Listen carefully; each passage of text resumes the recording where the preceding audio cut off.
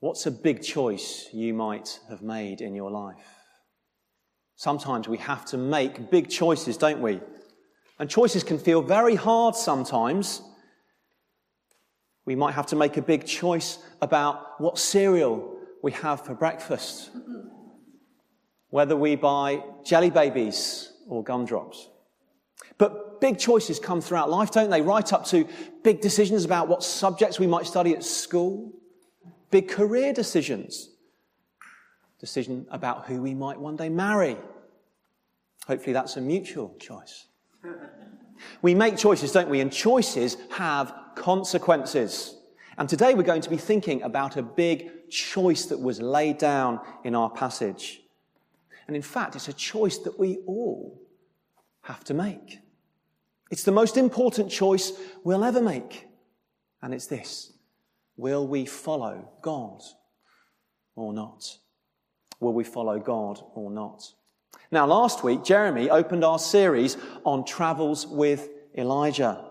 And we're going through these Old Testament books of 1 and 2 Kings. And there's quite a lot of Bible history in there. So I'm going to try and get us back up to speed quickly. Now, Israel was a kingdom with a king. And we find out all about those kings in the books of 1 and 2 Kings. It does what it says on the tin. Now, we're looking at a particular part of those books through the life of Elijah, and especially the way that God used him during the reign of one of those kings who was a really bad king, boo hiss, King Ahab. You're going to have to give him some Jelly Babies after for this. Now, this was in the northern kingdom of This was in the northern kingdom of Israel in the 9th century before Christ. And you know, we're introduced to this king a few chapters back in 1 Kings 16. And in verse 29, we're told a little bit about King Ahab. We're told that King Ahab did more evil in the eyes of the Lord than any of those before him. Ahab married a woman called Jezebel. Big decision there that had a big consequence because she persuaded him to serve foreign gods, particularly the god Baal. Some say Baal, some say Baal. Let's leave it there.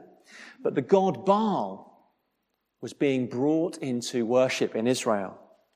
So what Ahab did is, as this bad king that he was, he set up worship shrines all throughout Israel for the worship of this god Baal. And this made God very angry, very angry. In fact, in chapter 16, verse 33, we read that Ahab's actions did more to make God angry than any of the other kings of Israel had done before. Ahab was a very bad king. Boo hiss. Now, in response to Ahab's sin against God, God sent his prophet Elijah. Yay for Elijah. Yay! And we meet Elijah, first off, in chapter 17. That was last week. And you know, Elijah told King Ahab, very directly, as a punishment for his wickedness and worship of Baal, of these foreign gods, there would be no rain in the land. It would be disastrous. We know how important rain is for survival, for crops, for food to grow. And so there was this awful drought. Now, fast forward to our passage today, chapter 18, everything is coming to a head. This drought has been going on, and it's causing problems. And tension is building between Elijah, yay, and King Ahab, boo hiss. And there's going to be a big showdown on a mountain called Mount Carmel. Now, this is more than any WWE showdown. This is real stuff. This is going to be a big showdown. There's going to be a God contest between Baal on the one hand and the God of the Bible, Yahweh, or as some like to say, Yahweh, on the other. But we'll stick with Yahweh for now because it's a difficult pronunciation. But first, before that, Ahab and Elijah will confront each other. And if you look at your little passage on the, well, not little passage, your sheets, and you'll see there in verse 16, when they meet, Ahab says to Elijah, he says, "Oh, is that you, you troubler of Israel? You see, due to the droughts, Ahab was getting desperate. And because Elijah's God, Yahweh, had brought the drought, Ahab partly blamed Elijah for it. He associated Elijah with all the troubles Israel was experiencing. But look at Elijah's response. What does he say? He flips it around. He says, no, King Ahab, I have not made trouble for Israel, but you have. And why? Because you've abandoned the Lord's commands and you followed the Baals. Now, Elijah goes on, summon the people from all over Israel to meet me on Mount Carmel and bring the 450 prophets of Baal. It's a big number, isn't it? So the scene is set for the showdown on Mount Carmel, for the great God contest between Baal and Yahweh. So who will win? That's the question hanging in the balance at that time in Israel. But before we go to that, before we find that out, there's a really important verse that we need to look at, and it's verse 21. Have a look down. You see, because King Ahab had introduced the worship of false gods like Baal, the people of Israel had followed after. A bit like Simon Says. Who's played that game before? They were playing Ahab Says. He'd followed the idolatry of his wife Jezebel into worshipping these foreign gods, and so the people had followed after.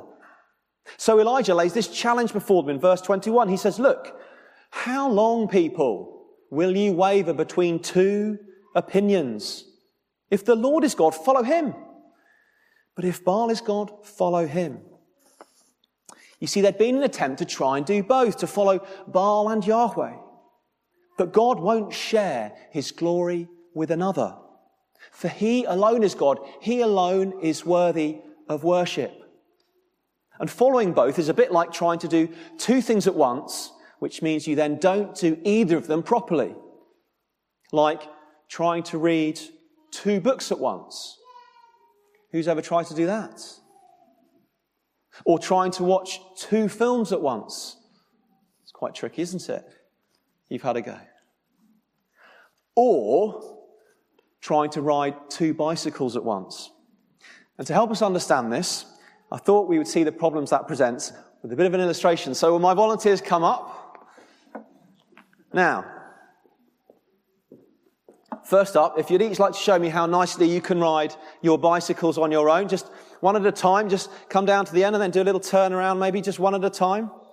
Who's going to go first? Are you going to go first? Go on, then off you go. Do you want to go down the aisle just and then turn around at the end? That's it. Just riding one bike so we can see it works perfectly well. Let's give her a little cheer as she goes on. Hey, down we go. Very good.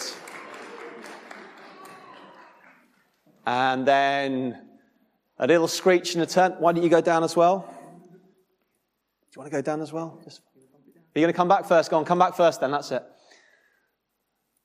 Oh, very good. And then, do you want to swap over? Right, you have a go as well. I think we'll need more than jelly babies after all this. Maybe a tour to the jelly baby factory.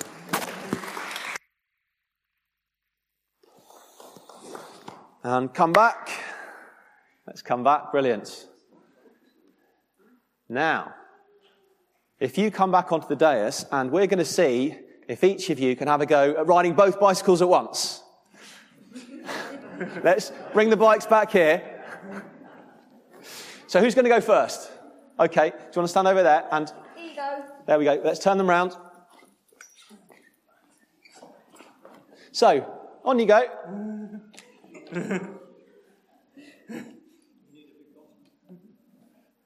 That's it. Oh. So if we're on a saddle. Do you want to have a go? Have a go. Oh, sort of using the feet. Bit of Fred Flintstone inspiration here. Very good. Oh, it's tricky, isn't it? Right, do you want to have a go? Right, let's go back a bit. In the park, can you get on both pedals? There we go. See if you can have a go. Ready? Oh, he's got his feet on the pedals. Oh, it's a tricky one, isn't it? Sort of there, sort of there. All right, very good. Thank you. Well done, guys. Great, thanks very much.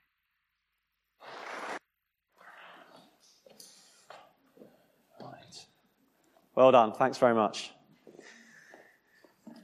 The Cirque du Soleil ain't seen nothing yet.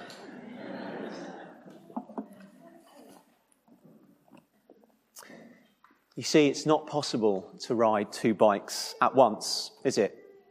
Now, maybe it will feature somehow in the future Olympics, but that's unlikely.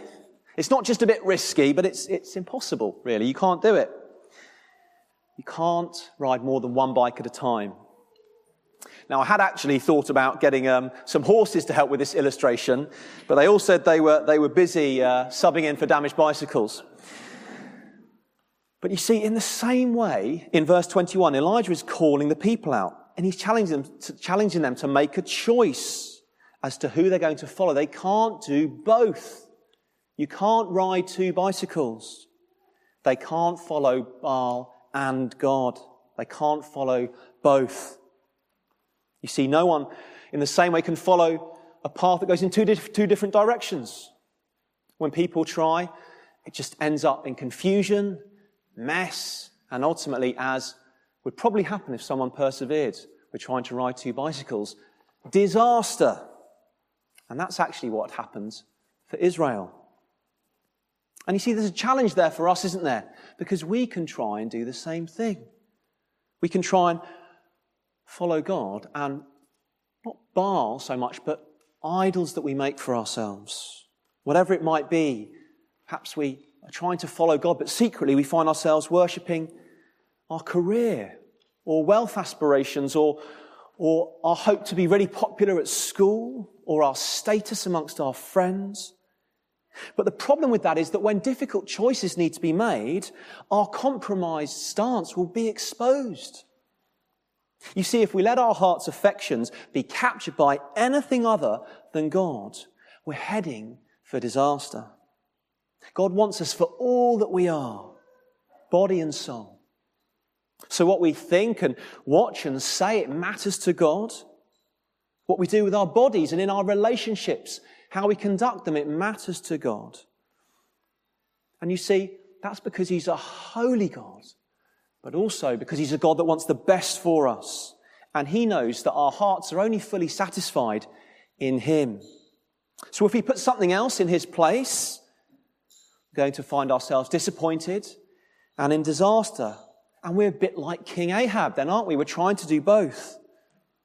And we'll find that just as the blessing of rain was taken away from Israel, that we won't sense God's blessing upon us if we're trying to do both. We can't follow two masters. We need to make a choice. So anyway, let's now pan our cameras over, zooming across to the action of the showdown on Mount Carmel. And remember, it's the great God contest between Baal and his 450 prophets on the one side, and Yahweh and his one prophet, Elijah, on the other.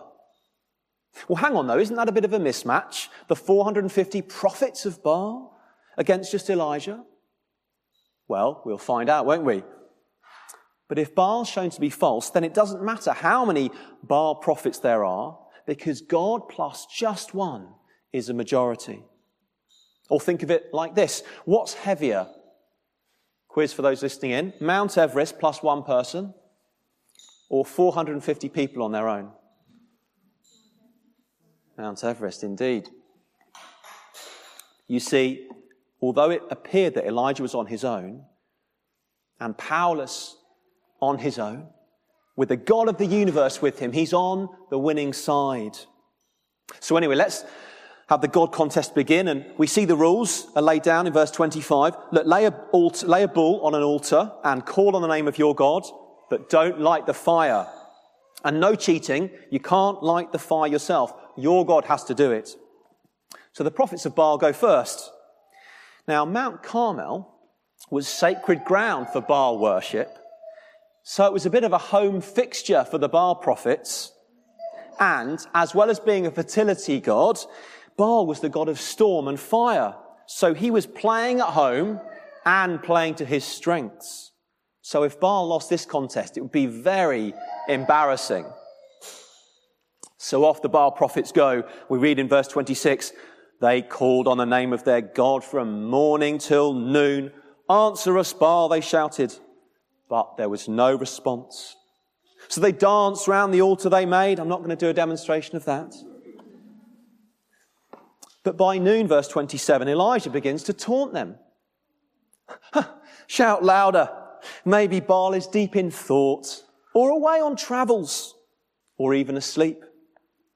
In fact, some commentators suggest the original Hebrew indicates he might have been saying that Baal was on the loo. So the prophets of Baal go even harder at it in verse 28. They shout louder, they slash themselves with swords and spears until they bleed. Their prophesying, verse 29, was frantic. But what do we read? There was no response. No one answered. No one paid attention. Baal had failed, and on home turf. He couldn't even conjure up a little fire. So now it's Elijah's turn. But before he starts, he has the opposition pour water all over the wood. In fact, by verse 34, we can see there he's had water poured all over it 3 times over. Now, people aren't stupid. If you've ever tried to light wet wood, it doesn't burn. So Elijah is stacking the odds against Yahweh. Yahweh's playing away from home and with a wet altar. You see, Elijah wants it to be very clear to everyone that there's no tricks here. If the altar lights up after all that water, then Yahweh is indeed the true God, and Baal will be fully exposed as false. So Elijah steps forward in verse 36 and prays. He says, Lord, the God of Abraham, Isaac, and Israel, let it be known you're God in Israel, and that I'm your servant and have done all these things at your command. Answer me, Lord, answer me, so these people will know that you are God, and you're turning their hearts back again. And what then happens? Verse 38. Then the fire of the Lord fell and burned up the sacrifice, the wood, the stones and the soil. It licked up the water in the trench. Wow. Yahweh had won. Baal had been defeated. Yahweh is shown to be the true God. Baal is shown to be a false god. Yahweh lives and reigns. Baal is dead and powerless. But you see, it wasn't enough for that to just be recognized. There needed to be a response, and we see that in verse 39.